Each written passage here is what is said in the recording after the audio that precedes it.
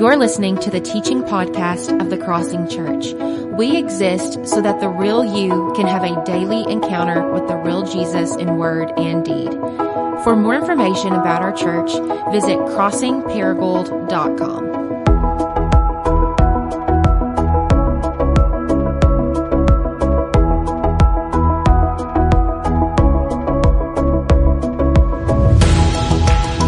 Amen. Well, good morning, everybody. Hey, if you have a Bible, let me invite you to go to 2 Peter chapter 1. And if you are a guest today, welcome. So glad that you're here. My name is Jared. I'm one of the pastors here. And on behalf of our pastors and our members, we're glad that you took time to be with us this morning. If you would like to learn more about us, then there's a little Connect card in the back of the seat in front of you. Just grab that. Fill out some information about you and your family. Leave it on the seat. We'll collect it and try to serve you, love you to the best of our ability. My plans have changed this morning. I was going to start a new series today through the book of Daniel, but I had a conversation with a few of our MC hosts last week, and they believe that it'd be best if I revisit a teaching that I've already given to this church, because we really believe that this is such an important teaching that if we're going to come out of this pandemic better than we came into it, this is something we have to get. And that's something right there you might want to even know about our church if you're new here, and it's this. More than we want you to just leave on a Sunday and maybe agree with a topic, like we want you to apply the topic. We want you to not just like get this on Sunday, but begin to apply this in your life in the everyday. And so, if there's ever a teaching we give, or there's something we do, you don't understand why we do it or where it came from, you can come and talk to us, and we're going to assume the problem's not with you, it's with us and the way we delivered it. And so we're going to do the best we can to try to come back and share it again, and hopefully a clearer way than we did before. And so some of you are like, no, I will not do that, because that means you're going to like teach again on the same thing, and I don't want to hear another sermon on the same thing. But anyways, I'm excited about this morning. I really believe that what we're going to share today is so incredibly important. How many of you in here are practical people? By the way, like you like practical, like you have a schedule, all that. You're going to love this message. The rest of you need this message. You don't love it necessarily, but you really need it. So 2 Peter chapter 1 is where we're going to be. We'll start in verse 3. I'm reading from the NIV translation, and as always, the notes for the day is on the YouVersion Bible app. So let me just read verse 3 and 4, pray for us, and we'll dive into it. 2 Peter chapter 1, verse 3. His divine power has given us everything we need for a godly life through our knowledge of Him who called us by His own glory and goodness. Through these He has given us His very great and precious promises, so that through them you may participate in the divine nature, having escaped the corruption in the world caused by evil desires. Let's just pray again, and as I pray for you, just as you will in your heart, just pray for me.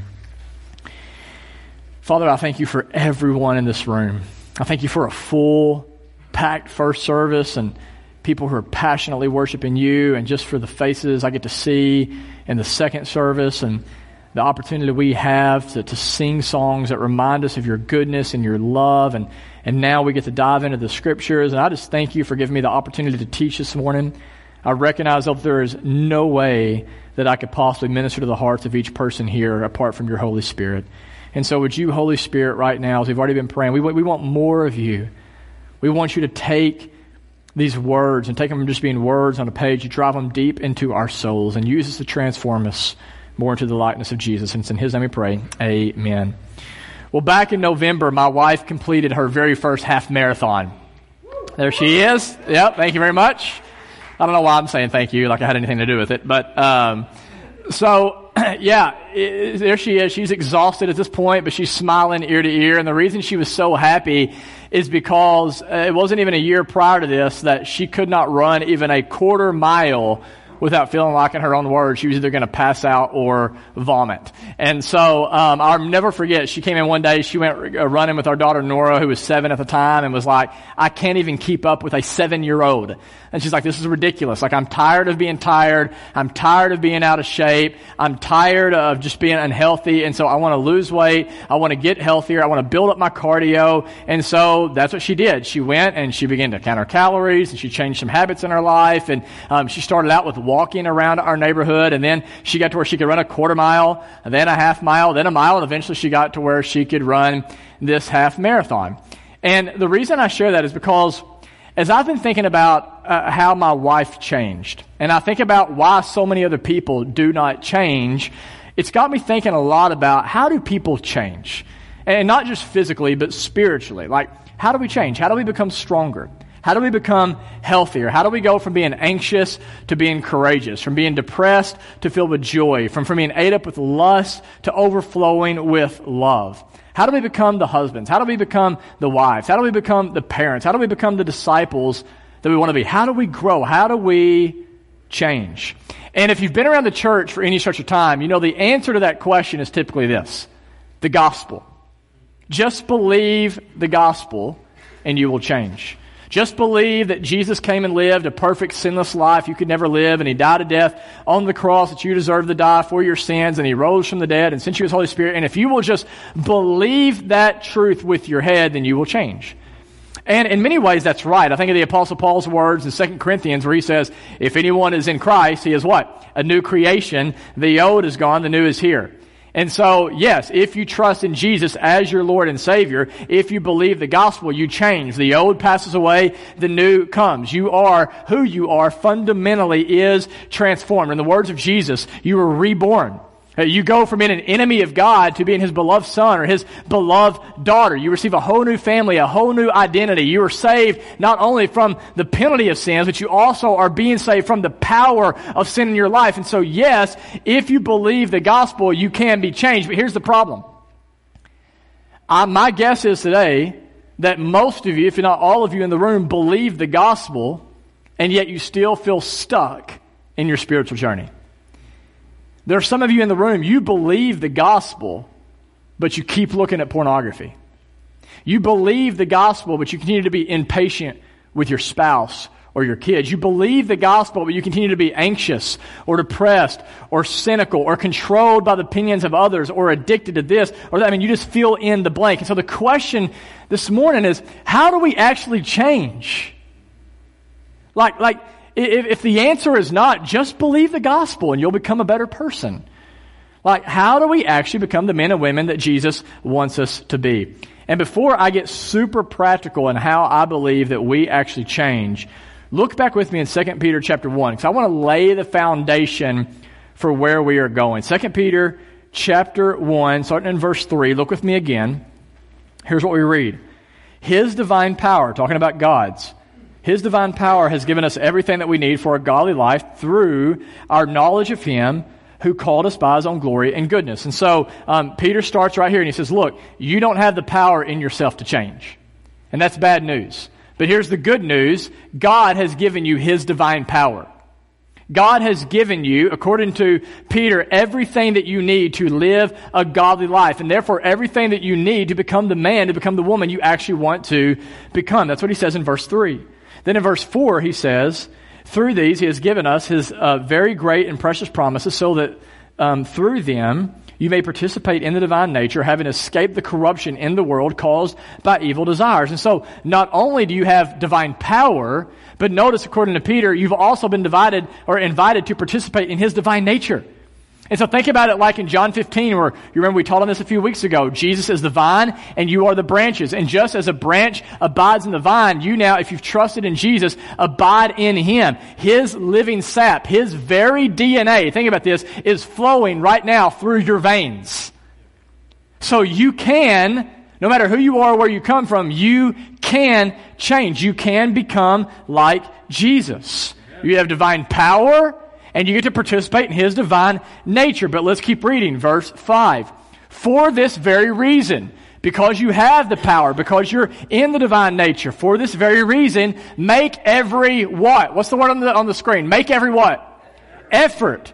If you write in your Bible, some people don't like to do that, but if you like doing it, circle that word, effort, underline it, do whatever you need to do, put a star beside it. For this reason, make every effort to add to your faith goodness, and to goodness, knowledge, and to knowledge, self-control, and to self-control, perseverance, and to perseverance, godliness, and to godliness, mutual affection, and to mutual affection, love.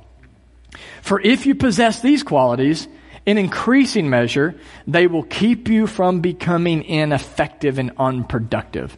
Is there anybody in here that hates being ineffective and unproductive? If you will possess these qualities in increasing measure, they will keep you from becoming ineffective and unproductive in your knowledge of our Lord Jesus Christ. But whoever does not have them is short-sighted and blind, forgetting that they have been cleansed from their past sins. Now, there is so much in there that we could talk about today, but for our purposes this morning, here's all I want you to see. According to Peter, if you are a follower of Jesus, you have everything that you need to live the life that you have been called to live. Amen. Whenever my wife and I have a greenhouse in our backyard, and when we got it, it came with like a bazillion pieces. I don't know if bazillion's a word or a number, but that's how many pieces were in this, and you laid it all out.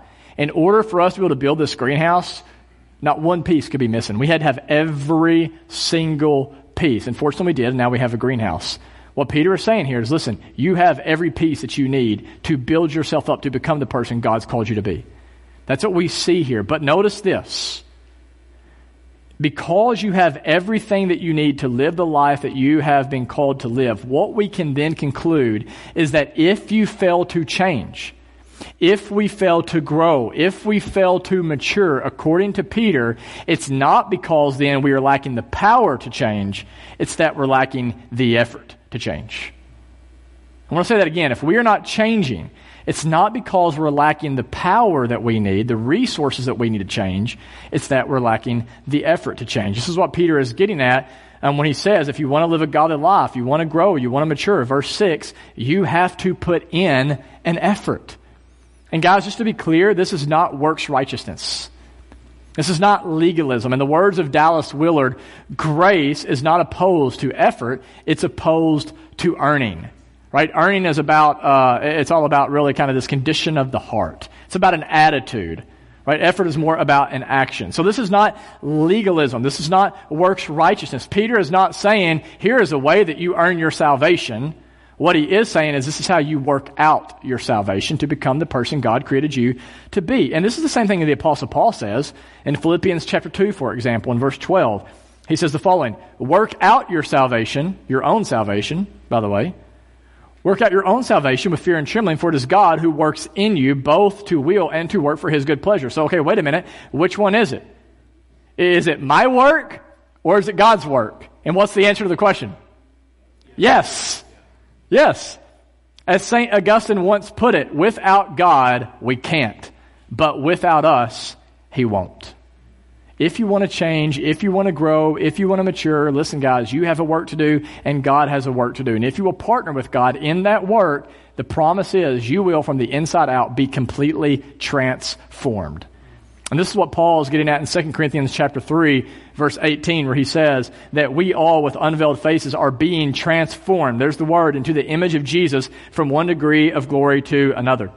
The Greek word that Paul uses here for transformed is the word metamorpho, which is where we get our English word from, metamorphosis. And metamorphosis, if you remember from school, right, is the process, the radical transformation, right, that a caterpillar, or that takes place for a caterpillar to go from being a caterpillar to being a butterfly, right? That's metamorphosis. And that's kind of what Paul is saying here. He's saying, look, you can have that kind of radical transformation in your life. Like a caterpillar to a butterfly, you can experience from the inside out this kind of deep change in your own life. And therefore the question is, on a ground level, on a practical level, how do we do this? How do we change? Like, how do we become the men and women we long to be? And the answer to that question is spiritual formation. And what you need to understand about spiritual formation is this, guys. Please listen. Spiritual formation is not a Christian idea. It is a human idea. And here's what I mean by that. You are every second of every day being formed. You are being changed whether you want to or not. And you are, right, being changed by many different things. And one of the ways we can sum this up is if we go to the unintentional spiritual formation paradigm, which I know is a mouthful, and if you come up with a better name for it, let us know. But what I want you to see is everything that is on the screen right now are things that are forming you every minute of every day, whether you realize it or not, for better or for worse. And so, for example, look at the top of that triangle. We are all changed by the stories that we believe. In the words of Bobette Buster, who is a Hollywood screenwriter, we are narrative creatures, which means you cannot not try to make sense of life except through a story. So let me give you an example. There is a story out there that COVID-19 is a conspiracy. Anybody else heard that? It's not real. There's also a story out there that like masks don't work, right? That is a story. There's also a story that COVID-19 is very real and that it kills people and that masks can help keep you safe. Now, both of those are stories that we've heard. Depending on which story you believe, will that or will that not change your life? Will it change your life? Yes, thank you.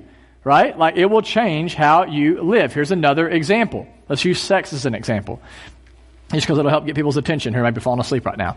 So, there is a story out there that says sex is basically play for grown-ups, that we are nothing more than animals with time and chance on our side, so just do whatever feels good in the moment, right? Sleep with whoever you want, whenever you want. That is a story that our culture is constantly feeding us. There is another story that says this: sex is actually like fire. It's very powerful and it's very good, but it has to stay within the boundaries of marriage, because if it doesn't, it will burn the house down. That, again, is another story. Now, depending on which story you decide to believe, will that or will that not change your life? Yes, absolutely. Thank you for the feedback. Now, all I want you to see is this. We believe stories about a lot of different stuff. We believe stories about our finances. We believe stories about our marriage. We believe stories about relationships and conflict management and school and businesses and parenting and what kind of church we should be a part of. We are all believing stories, and those stories end up giving us a script that we live into, which sets the trajectory for where we spend the rest of our lives. Okay? So we're all formed by the stories we believe. Secondly, look at the bottom of that triangle. We are formed by our habits. There's been a lot of work done on this, especially you can go read the New York Times best-selling book, The Power of Habit. And here's the idea. You are just a little bit more than the cumulative effect of your habits. Every time that you do something, it does something to you. For example, I take a drink of water. I just did something to the water, and guess what? It did something to me, right? Every time that you pick up your phone, and you scroll through your phone, you're doing something to your phone, but it's also doing something to you. You turn on Netflix, you're doing something to that TV, it's also doing something back to you. You eat that piece of chocolate cake, right? And then get another slice, and maybe even another slice. You're doing something to the cake, but it's also doing something back to you. Am I clear on that?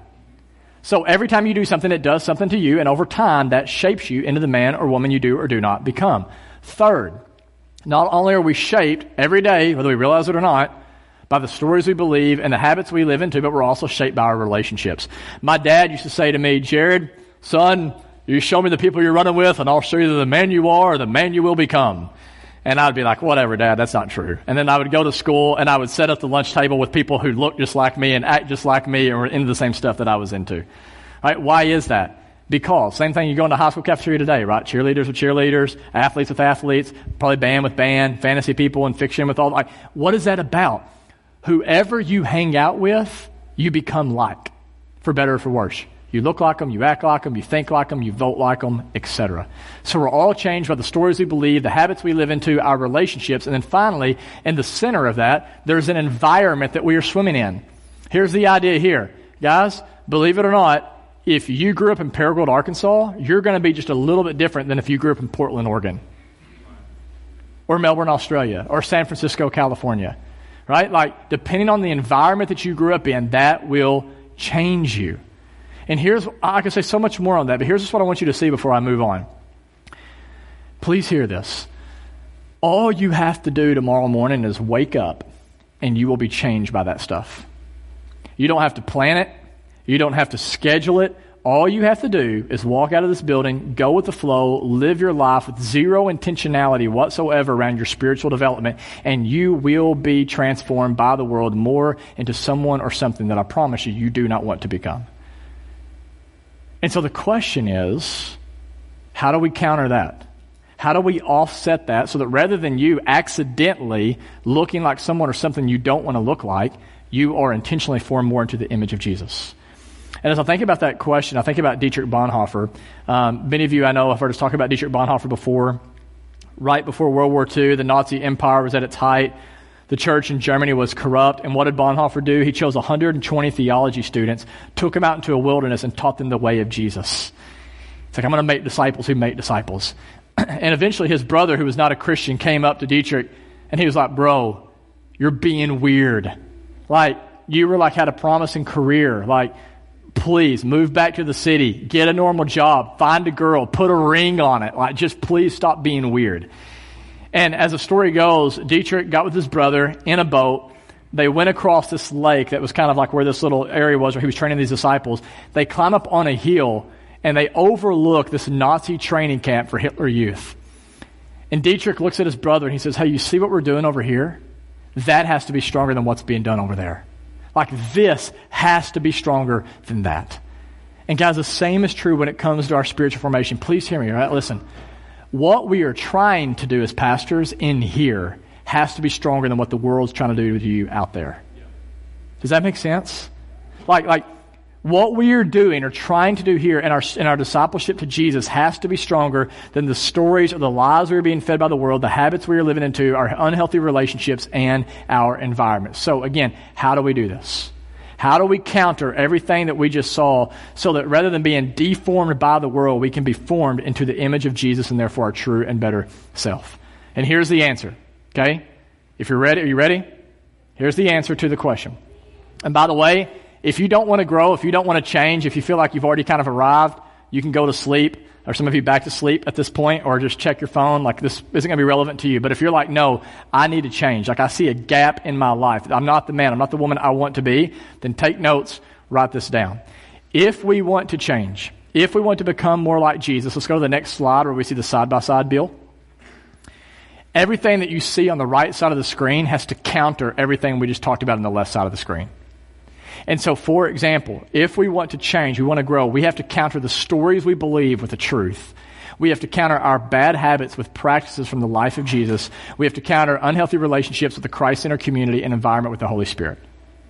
If you want to change, you want to grow, again, look at the screen. You have to counter the stories that you're believing, and you're all believing stories with the truth, habits with practices, relationships with community, and the environment with the Holy Spirit. So if you were to look at me, guys, hey, I want to be very clear on this. If you were to come up to me after the service and you were to say, Jared, how do I change? How do I grow? How can I become more the person I know God wants me to be? I would look you right in the face, and here's what I would tell you. You have to have truth, practices, community, and the Holy Spirit. That's the answer. Jared, how do I change? How do I stop being so anxious? How do I become more patient? How do I become more loving? How do I become more like Jesus? I'll look you right in the eyes and I'd say, you need truth, you need practices, you need the community, you need the Holy Spirit. I actually had our entire first service repeat that with me because some of them were like looking at me like they didn't know what I was saying. Is that clear? Is that part clear? Yes. It is. Just clear to Chuck. Is it clear to others? Yes. Okay, all right. I don't want to have to teach on this again for a while, okay? I'm teaching on this again because I had one MC last week that was like, every time you put this on the screen, I'm so confused and I don't have any idea what it means. So again, you want to change? Here it is. Go to the next slide. There it is. You need truth, you need practice, you need community, and you need the power of the Holy Spirit. So let me just quickly walk through each of these kind of one by one, draw some implications, and then we'll be done. So first off, if you want to change, you need truth. Where do we find truth in the world of fake news? Right here.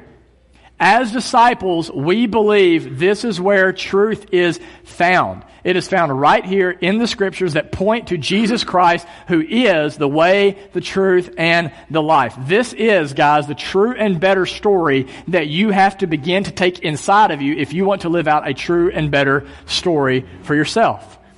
And guys, I'll just tell you, this is much harder than it seems. Because there is a major difference, please hear me, there is a major difference between embodied truth and professed truth.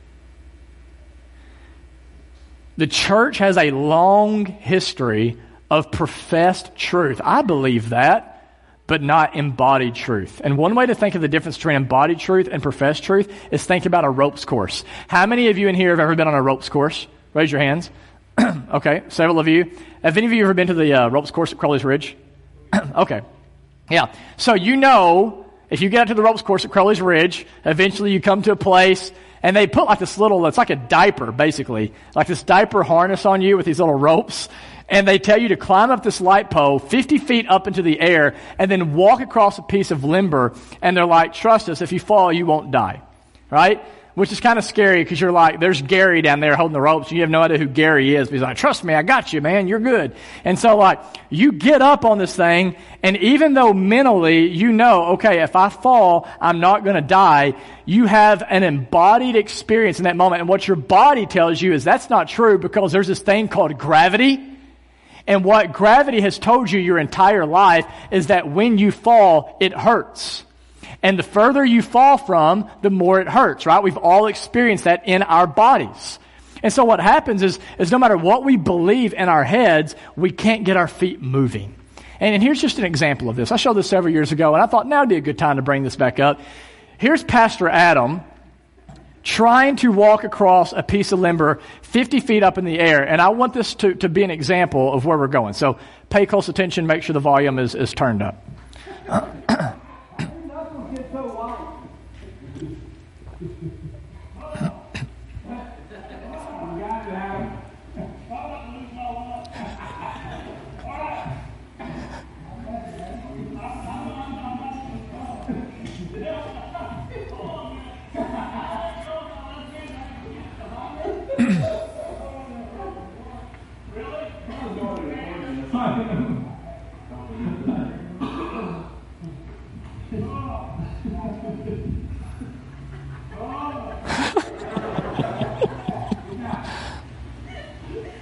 There he goes.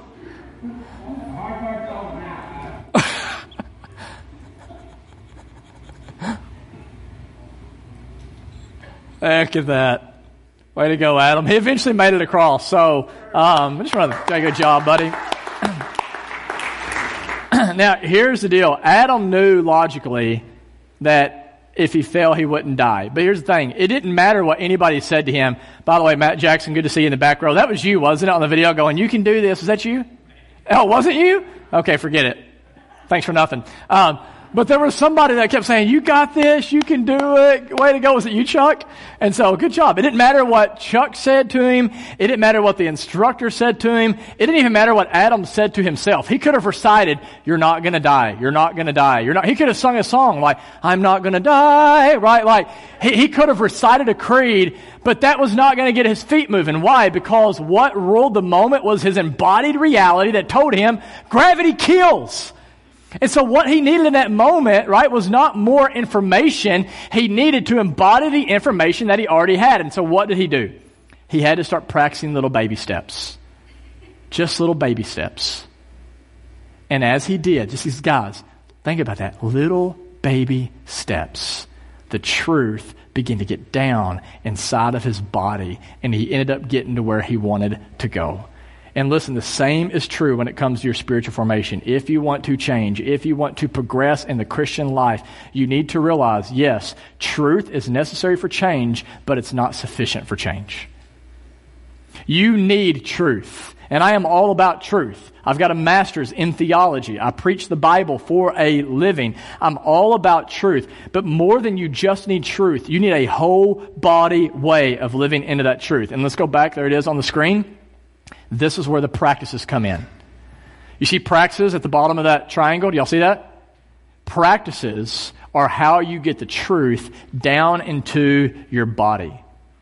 They are things that literally will rewire your neurological pathways to help you embody with your entire being what you say you believe with your head.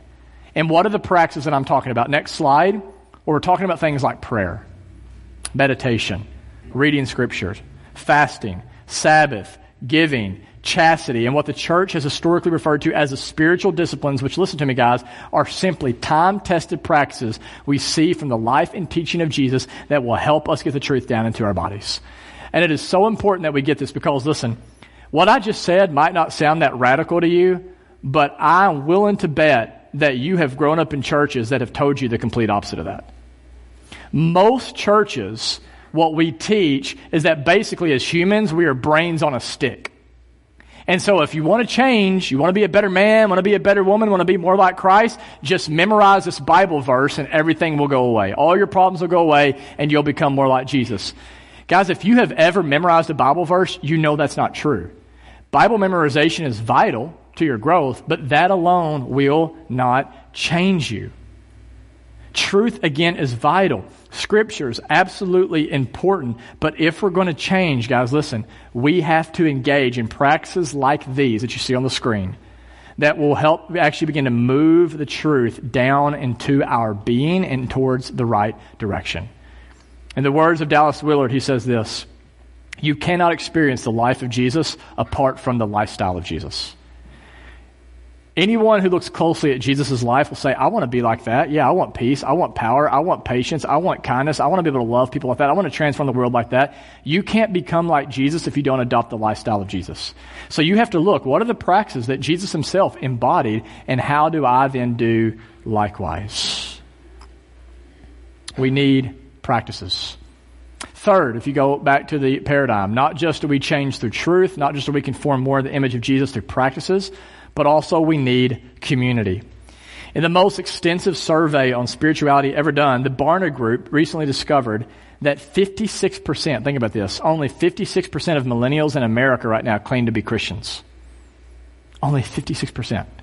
Of the 56%, listen to this, a mere 8% are what they identified as resilient disciples, which means they're being changed by Jesus and they're actually changing the world around them. And check this out. In their research, what they found is that of the 8% of people who are resilient disciples, nearly 100% of them all could point to a church they were deeply connected and involved in. Almost all of them. This is why when you read the Bible, guys, over and over and over and over and over, it will say that you cannot do the Christian life in isolation.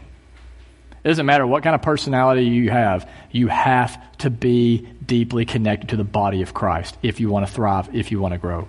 The writer of Hebrews, who, keep in mind, was writing to a group of people who were persecuted for their faith, the group of people that if they showed up on a Sunday, it would have been physically hazardous to them because they could die by meeting. And here's what he says to them: do not neglect meeting together as some are in the habit of doing. There's some people that have stopped meeting. Don't do that. Encourage one another, especially all the more as you see the day approaching. What the writer of Hebrews and what Barna Research and the New Testament are saying are just simply this, guys. If you want to grow, if you want to mature, you have to be plugged into community. This is why we have missional communities. This is why we have DNAs. It's not just because we're like, we need something to give people to do to keep them busy. We're all busy. But here's the thing. If you want to be like Christ, community is non-optional in your discipleship to him. So look back on the screen.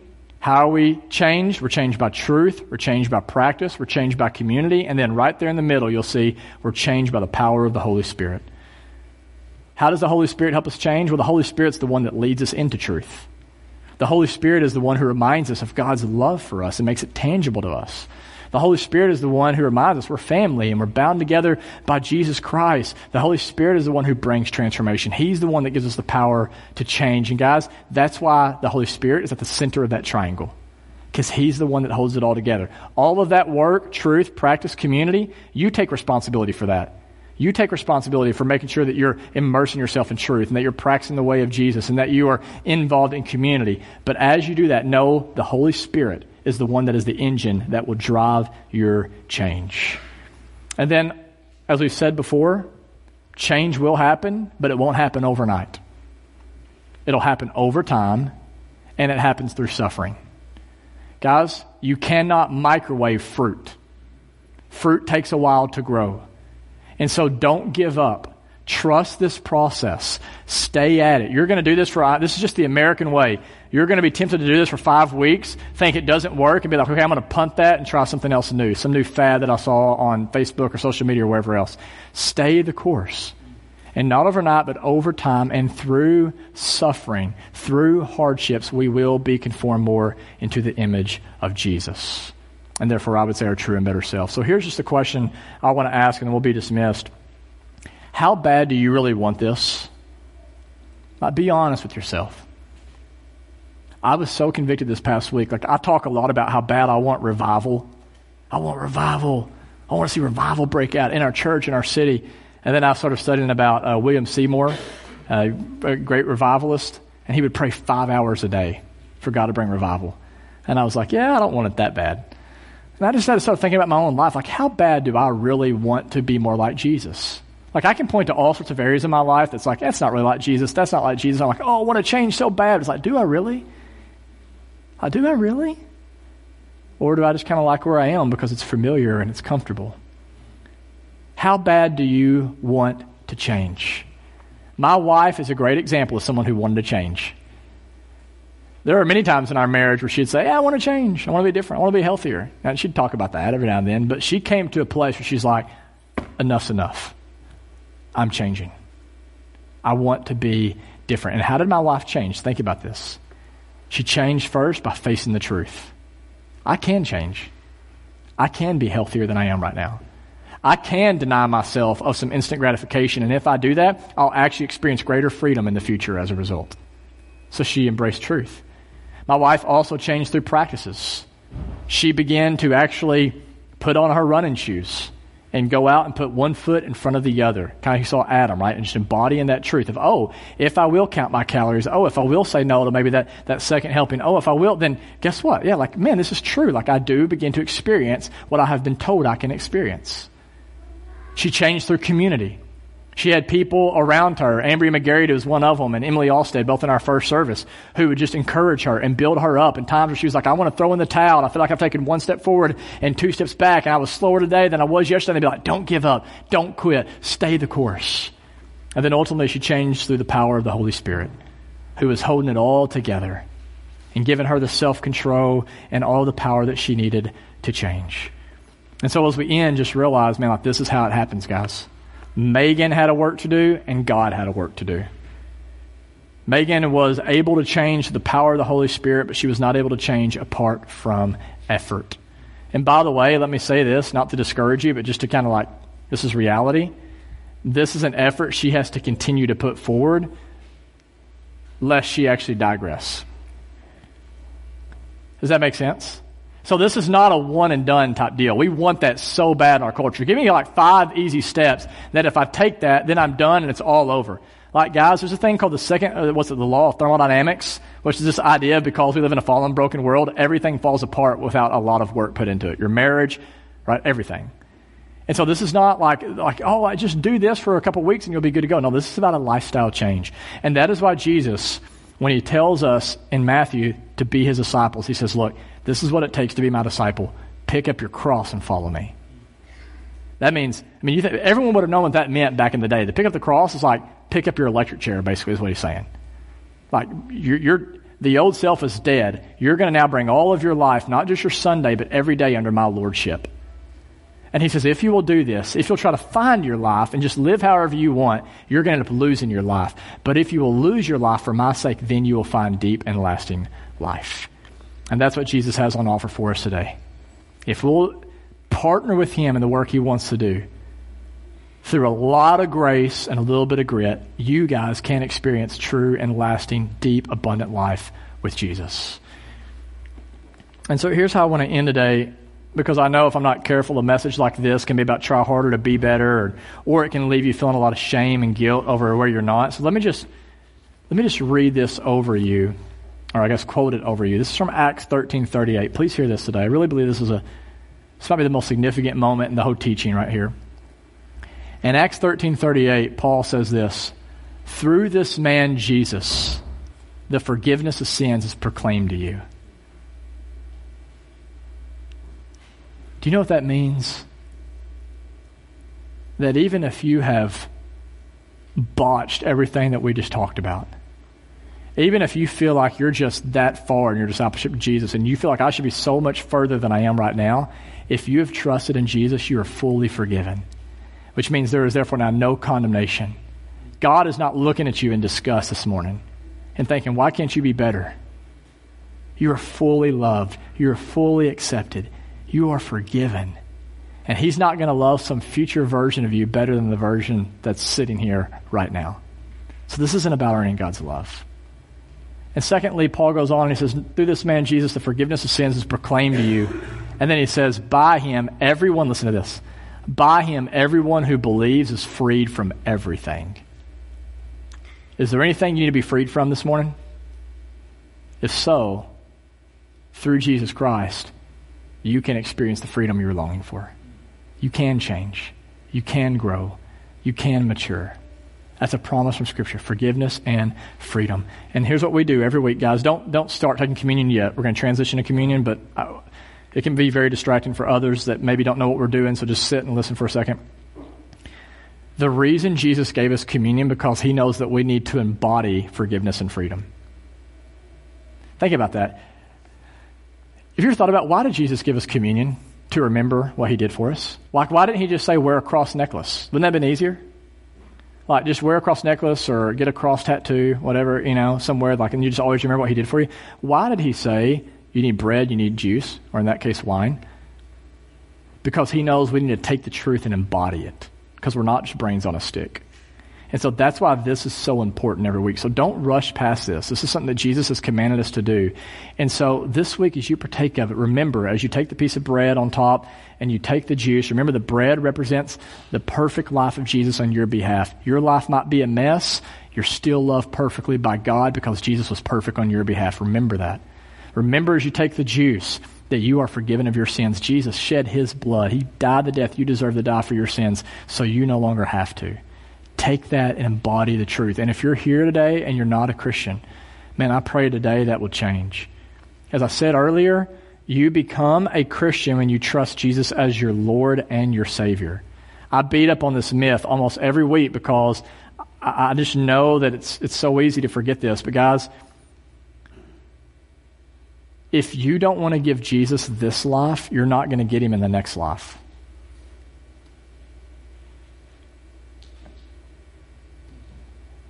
There are some of you in here that you think you're going to heaven because you don't want hell.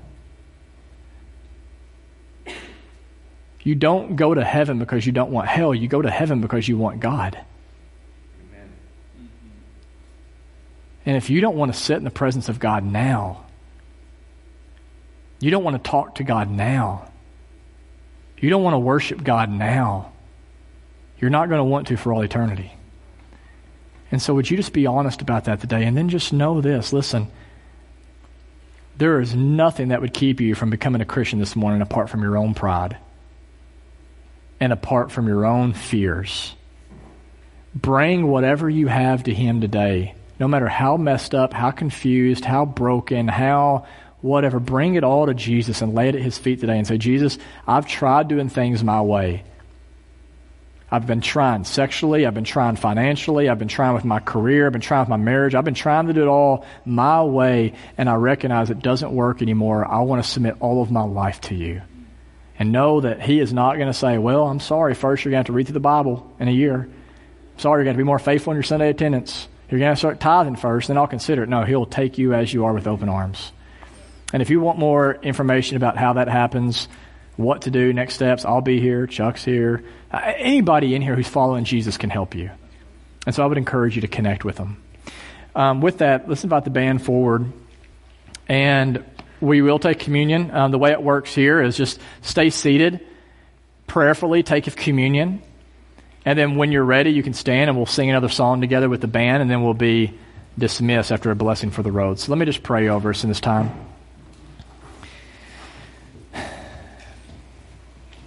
God, thank you so much for everyone who's here in the room. I thank you that they took the time to be here today. I know that honors you. That shows that they want to grow. They want to become more of the people you've created them to be. They've made sacrifices to be here. And I know it may not be, it's a great sacrifice in the grand scheme of things, but it's still a sacrifice. So I just honor that. I know that you do as well, Lord. And I just pray that right now that you would surprise them with your grace and your mercy and your compassion and your love, that you would take whatever lies they're believing in their head, the world's fed them, that they're not worthy, or they can never change, or this is just the way they are because that's the way their mom was, or, man, Lord, you just replace that with truth. And I pray if there's anybody here right now who is not your child, that you would just capture their attention, capture their imagination, capture their heart. and help them to see that they can come to you as they are. And I pray that as a result that you would save them, help them to taste and feel the forgiveness and the freedom that is completely theirs in you. And it's in your name that I do pray and ask these things. Amen.